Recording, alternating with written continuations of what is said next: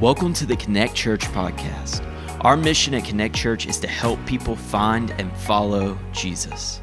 For more information on who we are and how we're doing just that, visit myconnectchurch.cc. Now, let's jump into this week's message from Pastor Blaine. So 1 Thessalonians, give you just a real quick kind of, I think it's important to see not only what does God want us, I think really Bible interpretation is so important and context is important. And we have to really remember that the Bible was not, it was written to the people at the church at Thessalonica. And so how they would have interpreted it and how they were processing it really does matter. We don't just get to approach Scripture and interpret it in our own culture and our own times alone. We have to filter it through what God was saying to them as well. And so the church at Thessalonica was started on Paul's second missionary journey. The first trip was a relatively short missionary journey. The second one started out similar, where he was going back to follow up on these first converts, and then it exploded and went much further west. He travels through Asia Minor, but Scripture is very clear that while he was traveling through Asia Minor, the Holy Spirit did not give him permission to preach through Asia Minor. We just finished the 7 churches of Revelation. All of those are found in Asia Minor. Those weren't actually preached in until the third missionary journey. So Paul went far north and right really across the boundary of Asia Minor on this second trip, and he ended up into really the furthest city in Asia Minor away from Jerusalem called Troas. And Troas was right on the Aegean Sea. And one night he was praying about what to do next and where to go next. And he had a vision of a man from Macedonia, which was right across from the Aegean Sea, looking at Paul and saying, "Come over here and preach to us." And he took that as a vision from God that the Macedonians were wanting the gospel to come to them. And so he gets on a boat, he and Silas. Silas is his partner for his second missionary trip. They actually, going through Lystra, had picked up Timothy too. Timothy was really green when it comes to preaching and evangelizing, and so they are mentoring Timothy along the way. So they get on a boat and they go across the Aegean Sea, and they begin to make their way down. They end up coming to Thessalonica. You remember the first place they went was Philippi. Philippi was named after Philip of Macedon, who was Alexander the Great's daddy, and this was become the capital city of Macedonia. And while he was at Philippi, you remember he went hoping to find a place of prayer, and he ended up finding Lydia, who was a seller of purple. Remember where she was from? Thyatira. And so he ends up engaging with her, and she hears the gospel, and she gives herself away to it, and all of her family, and they're baptized, and she invites them into their home to stay for a while. And while they're there, they start finding these places of prayer. And at one time, they went to this place of prayer, and this little slave girl is following after behind them and agitating them quite heavily, and bringing a lot of spotlight to them. And I don't know if it's right or not. Well, I think it's right to cast out demons. But Paul, the reason that he cast out her demon is because she was so aggravating to him. And so she's following behind. She's a fortune teller, little slave girl that people are making a lot of money from. And he finally just gets tired of it and turns around and commands the demon to go out of her. And her owners are so angry. They put together this mob riot against Paul and Silas, and they end up taking them, throwing them into, they get flogged and beaten and thrown into prison. You remember this is in Acts chapter 16. Well, that night there's an earthquake. Paul and Silas are set free, but they didn't go anywhere, which led to the conversion of the Philippian jailer and all of his family. So this church in Philippi is really beginning to experience a pretty good explosion in an early church. Well, from that, Paul and Silas get into some trouble, and they start going back down south. They end up in Thessalonica. It's the next largest city. It's about 100 miles away from Philippi. I know you don't care about this, but it's better. I can just see it. I can just see it. I can sense it, begin to connect with the emotion of it. They get into Thessalonica, and they're having some pretty good ministry there. They go to the synagogue, and they're preaching. This is in Acts chapter 17. In fact, I pulled out just a verse there. It's in Acts 17, verse 4. It says, "And some of them were persuaded and joined Paul and Silas, as did a great many of the devout Greeks and not a few of the leading women. And so this church in Thessalonica, as Paul is establishing it, there are people in the synagogues. They are God-fearing, but they're not Christians. But Paul connects the dots for them. They say yes. There are other devout Greeks, which just simply means that they are pagans. They honor God, but not this God. They are religious, they are spiritual, but they're not Christian, and they're not Jewish. They are very much Greek or Roman. And so they hear the gospel of Christ. And so they come into the church as well. And then also there was a lot of leading women, of very strong business women. I think that's what the word would be translated when it says leading women, not necessarily, in a negative way, but in a very positive way. It is an odd turn of phrase, except to say that the gospel is not chauvinistic. The gospel was it's the first faith that ever set women free to be a part of it. And so anytime somebody starts, talking about how negative the scripture is and how egocentric it is or man-centered it is, it's just not true. It sets everyone free. So remember, this is a church that at its foundation, and churches haven't really spread. The gospel is new to everyone by this time. I mean, they've not really heard of Jesus at all. But this church in Thessalonica is made up of very religious Jews, not very religious Gentile pagans, and also a large subset of their culture that really had no influence in the culture at all. It's an odd, diverse church.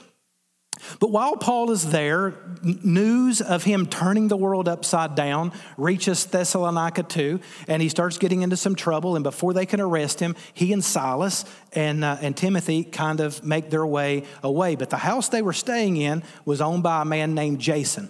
And Jason was actually brought out into the street and berated and told him that he couldn't partner with these people. And they end up having to pay, it was not a ransom, but it's kind of a fine or a fee just so he could be set free. But at that time, Paul and Silas and Timothy had already fled down 40 miles to another city named Berea. All of this makes sense in a few moments because it's very important for you to know the chronology of these events. When they get to Berea, the mean, nasty Jews of Thessalonica found out that Paul was preaching in Berea, and they made the 40-mile trek to just get in their face again and say, hey, these guys are bad guys. But Berea, the Jews in Berea weren't like the Jews in Thessalonica.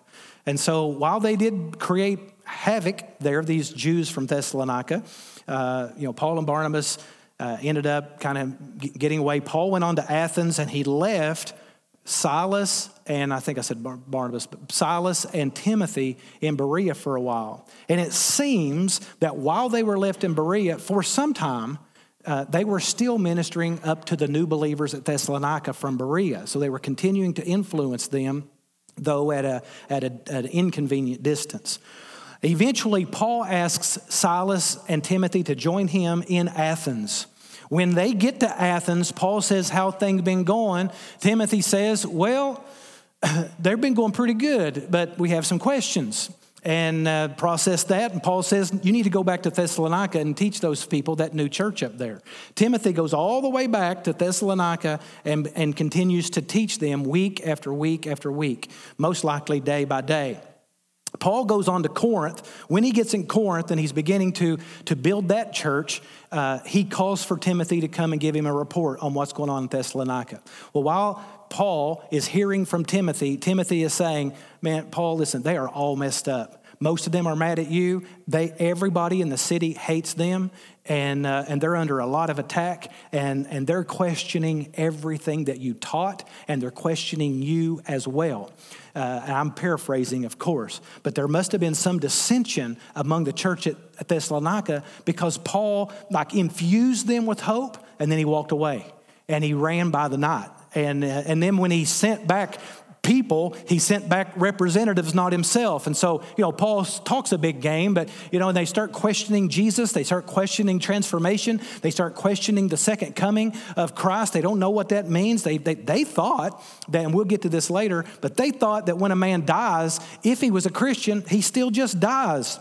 that you actually have to be alive when Jesus comes back to go to heaven. And so there was lots of these very divisive things, and some had become loyal to Timothy, and some had trying to stay loyal to Paul, and then there was other preachers, itinerant preachers around. So this church, though it was very, very young, only months old, and they were dealing with a lot of problems inside and lots of problems outside.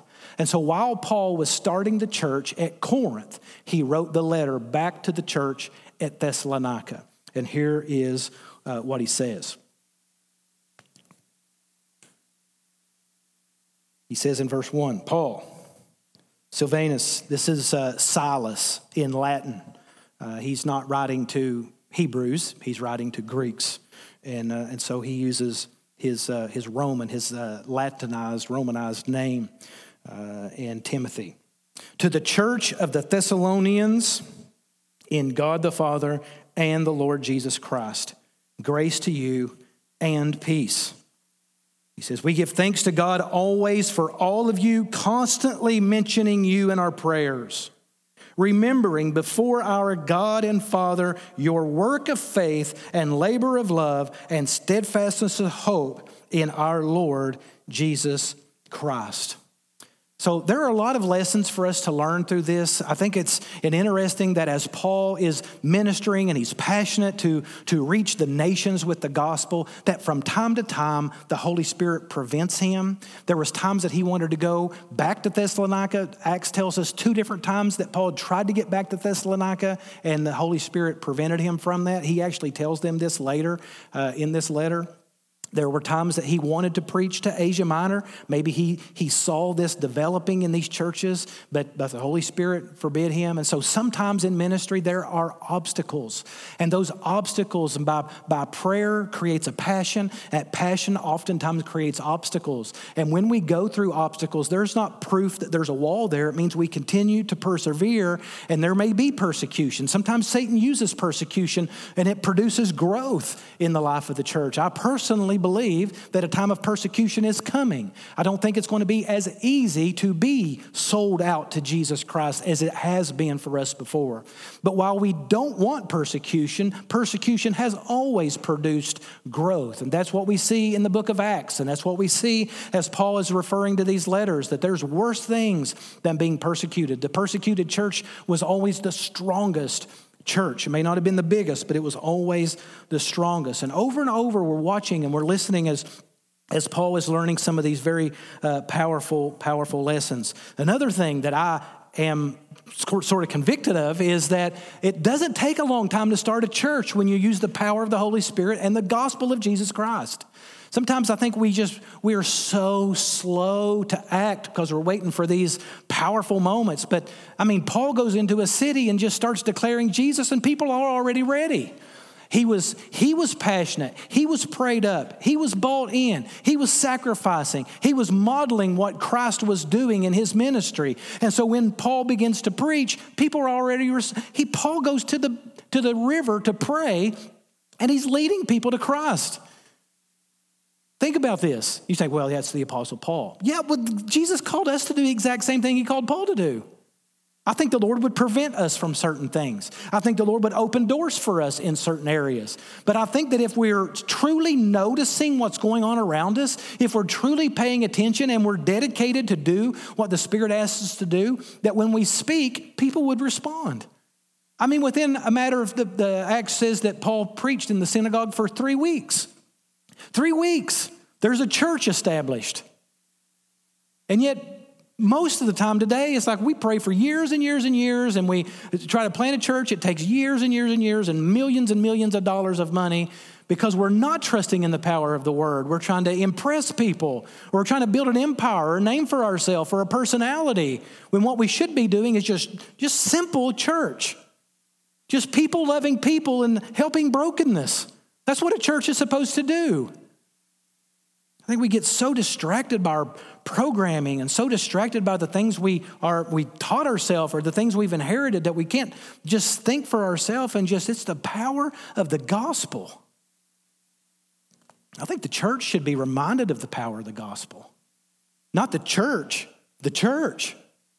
as we go, as we work, as we live, as we cut our grass, as we shop for groceries. It's the power of the gospel that transforms people's lives. The next, maybe third or fourth lesson through here is that Satan still opposes the gospel. And so that we don't have to deal with him, we don't deal with the gospel at all. Let me say, so when Satan opposes the gospel, he often uses persecution. The persecution doesn't work. Persecution only strengthens the church. So when persecution occurs, the church explodes. But when the church explodes, the minority, little remnant group becomes a majority group. And you know what the majority always wants to do? Organize. And when the church organizes and it streamlines, it becomes political. And when it becomes political, it becomes the enemy of the church. But God always has a remnant.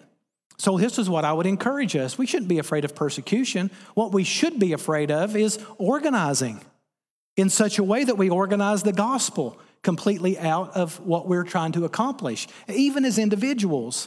And sometimes as individuals, the church becomes our organization that we belong to, but we're not doing the work of the gospel as individuals. Listen, the church can't do the work that the people don't do. It makes sense? All right, let's get back to 1 Thessalonians. So Paul writes this letter to the church of the Thessalonians in God the Father and Jesus Christ. It's interesting that he writes it this way. He doesn't write this to any other church quite in this order. Now I think what Paul's trying to do is he's trying to drive home that he's aware of the diversity, and they have become very, very aware of the diversity. Typically, Paul would write to those in Christ in the city of or of the city of. And then say the church at Colossae, for instance, he would say, in fact, he did say to those, to the church of Colossae, those in Christ, to the church at Colossae. This is backward, but what he's trying to do is he's trying to unite them together to remind them, those who know who Jesus is and his Jewish roots, those who do not know Jesus is because of their Gentile roots, he's putting them in together. God the Father, they already were worshiping God. And so you need to know that he is God the Father and the Lord Jesus Christ. He's throwing them together. You know Jesus because you know the Father. They are in Christ because they are in God. Not just a God, but the Father. Paul doesn't do this anywhere else in his writing, ever. But he knows that they are fractured and they are divided to some degree regarding who Paul is as well. But he's trying to put them into one little grouping together. So Paul recognizes the importance of the unity of the church. And I want you to remember, I want you to write this down even if you need to, because it is so important. And I'm afraid in a series like this, it will be forgotten. Nothing destroys a Christian's growth and influence worse or faster than disunity. Nothing will destroy a Christian or a church faster or more completely than disunity. When a church begins to fracture away into opinionated groups, it becomes very dangerous to itself. It begins to create enemies. It begins to create not just cliques, because sometimes cliques are it's always negative, but relationships are important. But when those relationships are built around their opinions, they become very polarizing and dangerous. And Paul knows that, and that is what is happening at the church at Thessalonica. They've become very polarized away from each other in their preferences and what they think and how they feel. And so we need to, what it does is it makes us begin to distrust, begins to push us away from other people. We relate a lot less. We think people are trying to get something from us or make us think or feel a certain way, or they may talk about us behind our back. And so how many, by the way, if those of you who've been in church for very long, how many of us have not been hurt in some way by someone in the church? right? I mean, if you're going to be around people very long, people are going to hurt you. And so one of the ways that I can avoid being hurt is I can just stay away from people. And so what this has done in our culture is it's created a content-driven church. What COVID has done for many has created content-driven churches, whereas the thing to do is just to gain more content. You know, you get late, you leave early, and you don't really relate at all with anybody. And it's dangerous to the unity that God is trying to develop in a church, because there is nothing that causes and stimulates growth and influence in the life of a Christian more than unity with the believers. And so this is the thing that Satan is trying to do. He's trying to take the culture that we're in and drive us away from each other and to drive wedges against each other. Because if he can do that, the church has lost all of its growth, its power, and its influence. So important. So Paul is driving them together. There is no content, even correct content, truth, is no substitute for unity. So I just say, I'm preaching, I might as well go ahead and preach for a second. I don't know how to say this without it sounding cliche, but there's not really, the only thing that I want is I know what the power of the gospel can do in families and marriages and parenting and money, and I know what the power of the gospel can accomplish, and I want that for you. And I know what the scripture says must take place for us to have that. And almost all of those things are because we're in a relationship with him, we get to be in a relationship with each other. But if we're fearful or it's awkward or we have social issues that keep us from each other, well, it doesn't matter what kind of relationship we have with God, it's muted because it can't be built on without each other. That's why the one another's are so important. So, whatever excuse, whatever justification that you currently use that drives you away from people, whatever pain, whatever fear, whatever personality it is that drives you or keeps you away from people, you need to take it to the Lord. Because it's wrecking you in ways that you may not even be aware. I do believe that it's partially satanic persecution of the church that's keeping us from each other, keeping us relating. We're too busy. We don't have time. My life's more important. Now, all these sorts of things that we tell ourselves. But we have to make some decisions that open us up to each other. Now, my takeaway from that is that we need to learn to risk and we need to learn to relate. And as we build unity, we grow spiritually. This is so important for us. As we build unity, we grow spiritually. And that's what my hope is for our church, is for us to grow spiritually. But the recipe is heavy on unity. And so without that, we can want all day long. So as attending is important. Attending is important. In fact, it's necessary. Attending is necessary because that's where the relationships are. But relating is more important than attending. And yes, a preacher just said that. Relating is the point of attending, not content. Attending is personal. Relating is communal. And we're called to be communal. So let me encourage you.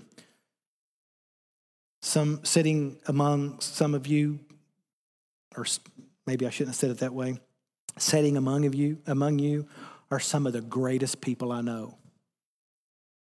I love this church. And I know who is sitting here for the most part. And I'm telling you, they're the greatest people I know. I would not, I'm going to say a couple of strong statements, so, try to filter that. I don't want to pastor a church filled with people I don't know. I won't pastor a church that outgrows the ability to relate to the people that you're trying to pastor. That's the whole point of pastoring. I just won't. I also want to say that if you feel that I'm not available, then you need to talk to me about it, because that's my worst fear, is not being able to have relationships with people. And that's what I crave. And that's what I crave for you as well, with each other. And so knowing what I know about each one of you, I know many of you, and because of that, I want you to know each other. I want you to love each other. I want you to serve together. I don't have to know about it. I certainly don't want to do it as a product of a program that the church is running. I just feel like a church ought to be very organic. I just want you to know each other. I hear some of you talking from time to time, and I'm like, oh man, you should meet so-and-so. I mean, they're sitting in the same room together. And if we could take like spiritual gifts and partner them with spiritual gifts and personalities to personalities and putting those things in the same room. Listen, the power of the Holy Spirit is here when we're together collectively. But it's no less powerful out there when we're together collectively. It's a little preachy, but I think about the times I'm at Walmart where I'm introducing people who go to church with people who go to church together. Let me encourage you, spend time with each other. Get to know each other. It's so important. And it will crush disunity. All right, let's move on. So Paul again puts them on the same page with this statement. He tells them grace and peace. Now you might read by that really, really quick, but Paul does this in churches that are diverse. Because grace is a Greek word, it's charis, grace, and peace. That's a Hebrew word, shalom.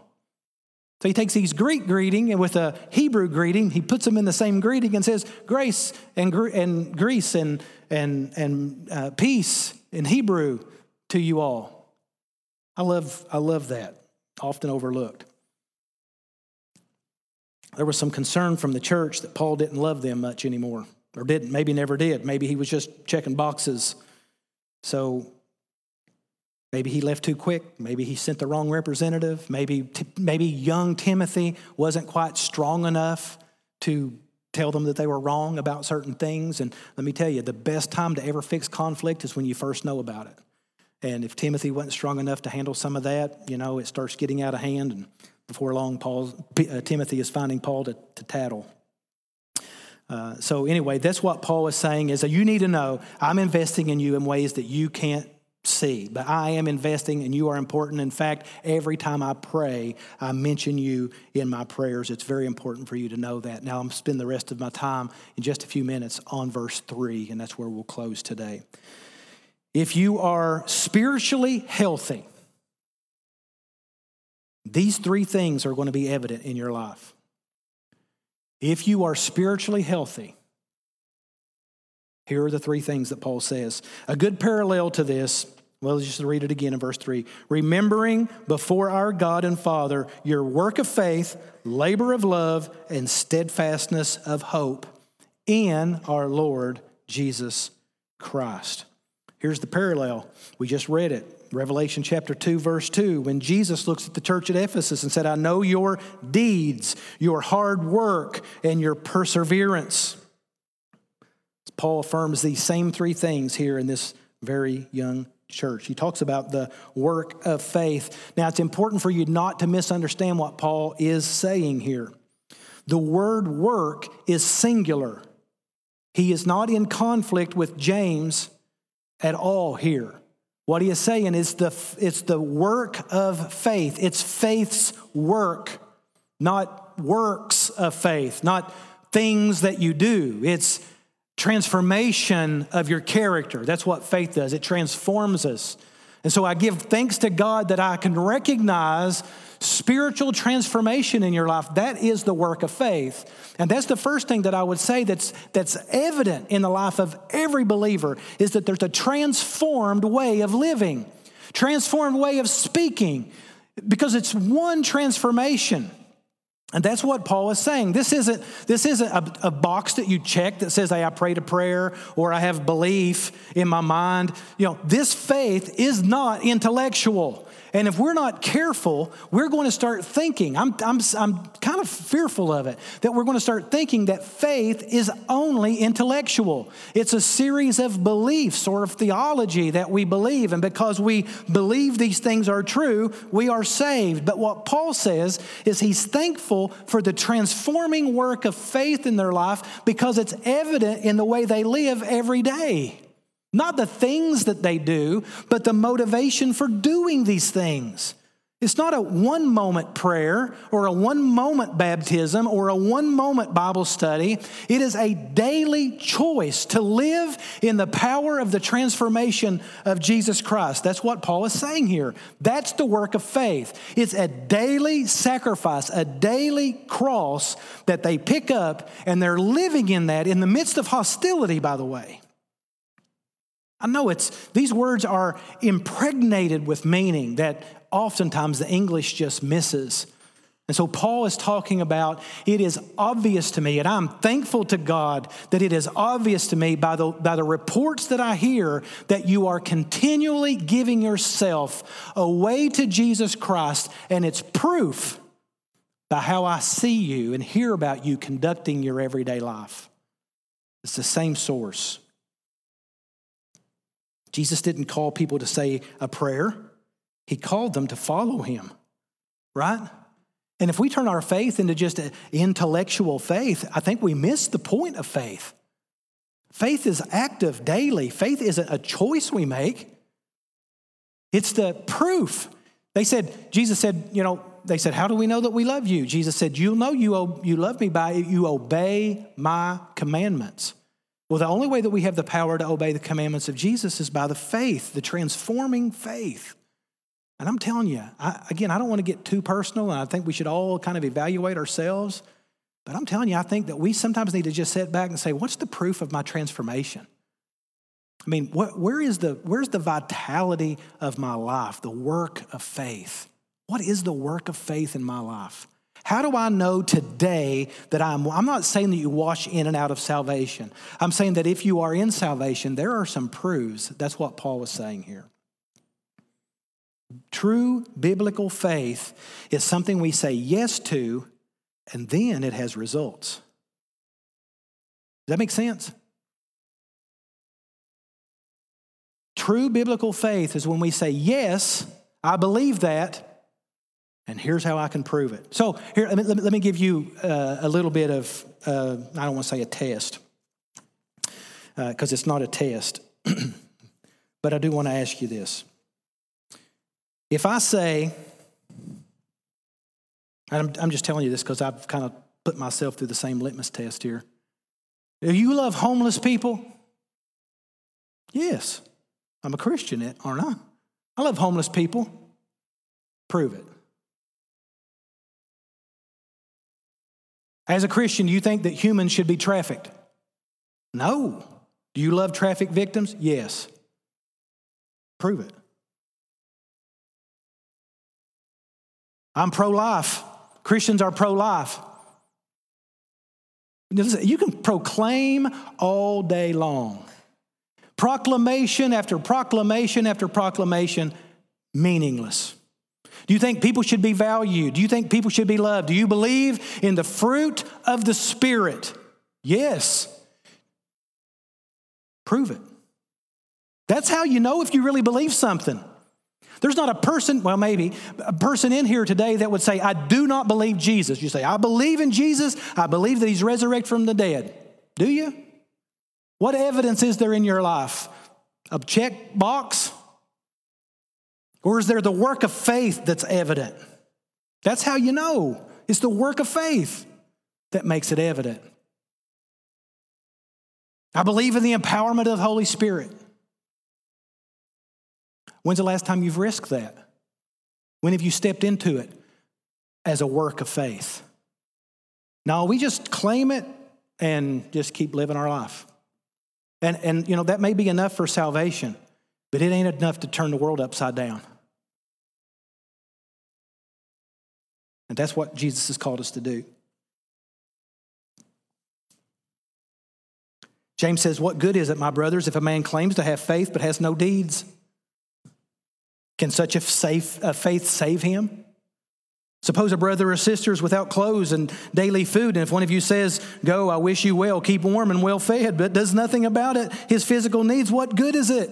In the same way, faith by itself, if it's not accompanied by action, is dead. You hear people maybe say all the time, "Well, I don't have time to serve the Lord. I have family responsibilities and I have work responsibilities and I'm just constantly covered up. And everybody needs free time." And I would say, yes, family priority, work is a priority, free time is a priority, but so is the work of faith. In fact, the work of faith should belong in each one of those categories. You can't compartmentalize the work of faith. It's evident everywhere you go because it's transformational. Second characteristic that Paul sees in the church at Thessalonica is their labor of love. Now, sometimes we see faith as intellectual. We also see love as emotional. Now, there are three aspects to love. There's the physical love that we can have. Greek word is eros. There's the relational love that we can have, which is phileo. And then there's the spiritual love that we can have that we get only from God. That's the word agape. That's the word that Paul uses here. That your labor of love. And so it's sometimes physical love is one thing. You can act passionately about that. You can act emotionally with your friendship love, your intimacy with someone, your kindred love. But listen, that commitment love is a whole nother world. That's not always easy because it requires commitment. That's the love that Paul says here, not because you feel like it or because you know it's important, but because of Jesus Christ. That's why, and it's a labor of love. In fact, that word labor is interesting. It doesn't just mean a work. It actually means it's the kind of work that you do at the end of the day. You're physically exhausted. Your labor of love ain't going to be easy, which means that you may not line up with it as something you're excited about. You may not be excited about working with the homeless or excited with having to listen to somebody talk about their brokenness or deal with somebody in addiction or help somebody when they're needy. You may not get excited. You may say, "Oh, it just drains me." You know what? Thank God for your labor of love because it comes out of God. And if you're not filling up with the love of God, then you got nothing to give. And you're complaining all the time and you're wrecked all the time and you're grumbling about all of these broken, needy people that Jesus has equipped you to save and to help and to heal. So, man, their work of faith, their labor of love, and their endurance of hope. Boy, wouldn't it be great if hope just came easy too? But hope doesn't come easy. Hope, man, you have to wait for hope. So faith isn't intellectual. Your love isn't like emotional, and hope isn't wishful thinking. Hope is built upon looking forward to the promises that have been established by Jesus Christ. That's hope. Hope in the New Testament isn't a wishful thinking. It is a certainty based upon the promises of God. And these are the three things that have to be evident. So faith looks back at God's faithfulness. And because of God's faithfulness, I can look forward and know that He's going to fulfill every promise that He's made. Right? So no matter what the circumstances is, no matter how hard the Jews are breathing down your neck, no matter how much Rome is flogging you in the streets, I have this endurance of hope because I can look backward and see the work of transforming faith in my life. Faith looks back so that hope can look forward. And so no matter what it is, listen, if you are truly trusting in the transforming power of the Holy Spirit in your life, that work of faith, no matter what the circumstances are in your life, no matter who that person is or what that issue is, you can have enduring hope. No matter what the outset looks like, no matter what the future looks like, you can look right through that future and you can see Jesus for all eternity. If you are not living out of the transforming of the Holy Spirit, it's really kind of hard to see that hope. All you can see is defeat and failure. and viruses and politics and job insecurity and food insecurity and homelessness and addiction and divorce and failure and this and this and this. And that's all you begin to see. And you start walking as a Christian and you start just, But man, when we can see and we can help people see right through all of their issues, because we're seeing through all of our issues, then we can shine very brightly the hope of Jesus Christ. And that's what the church at Thessalonica was doing. And so this morning, I just want to kind of focus on those three things and say, because we can look back, I want to remind you, we need to look back and we need to see that all the promises of God are yes in Jesus. He's never let his church down, not one time. And he has absolutely changed our life and transformed us. And if we're not living in the power of that transformation, we're missing opportunities every day. If we're not walking in it every day, it can't just be a decision we make. Every day transformation. Transformation starts working through us. It starts changing how we speak to people. It starts changing how we can see people. We start seeing ministry everywhere we go, opportunities to build up people, opportunities to value people, opportunities to give hope to people because we can point them into the future. So faith looks back, hope looks in the future. And while we wait on the past to catch up with the future, what do we have? Labor of love. That's what gives power to the day today. Is the work of faith, the hope of eternity, empowers me to love the least of these. Empowers you to love the least of these. Let's pray together. Lord, we thank you for reminding us today of the characteristics of health in the life of a believer. And I pray that we would not feel, I pray that your Spirit would have the freedom to do whatever is needed. And I pray that we would be encouraged today. I pray that we would have hope today. I pray that we would remember today before we forget. Before we turn our life and church into something that it's not meant to be, I pray that you would remind us today of the hope that we have. And I pray that we would endure. In Jesus' name we pray. Amen. Amen. Would you stand with me, please? This morning, I want us just to take a moment as a church, okay? I know it's just an introduction, but I want us just to bow our heads for a moment. And I would like for us just to pray where we are. And I'd like to ask God that He would bring to our mind the things that might be distracting us from what we already possess. Listen, there's not a person in here today that cannot possess transforming work of faith. If you're here today and you've not been transformed by the power of the Spirit, I beg you today, why don't you do that today? What could possibly hold you back from having transformation? But I also want to challenge us that we can't be guilty of just proclaiming things that we're not living out. We can't just claim to love. We have to love. We have to be where people need to be loved.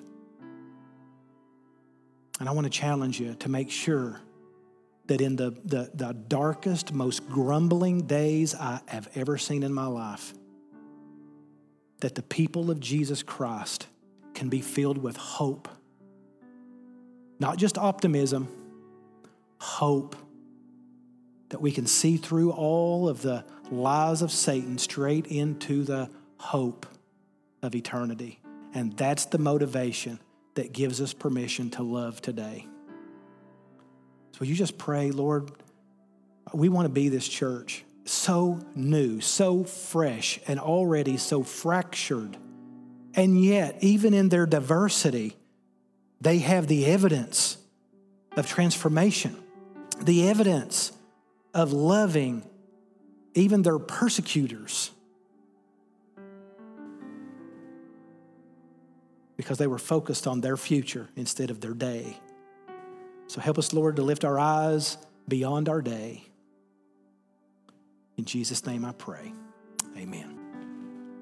If you need help finding or taking your next step, send us a message at hello@myconnectchurch.cc.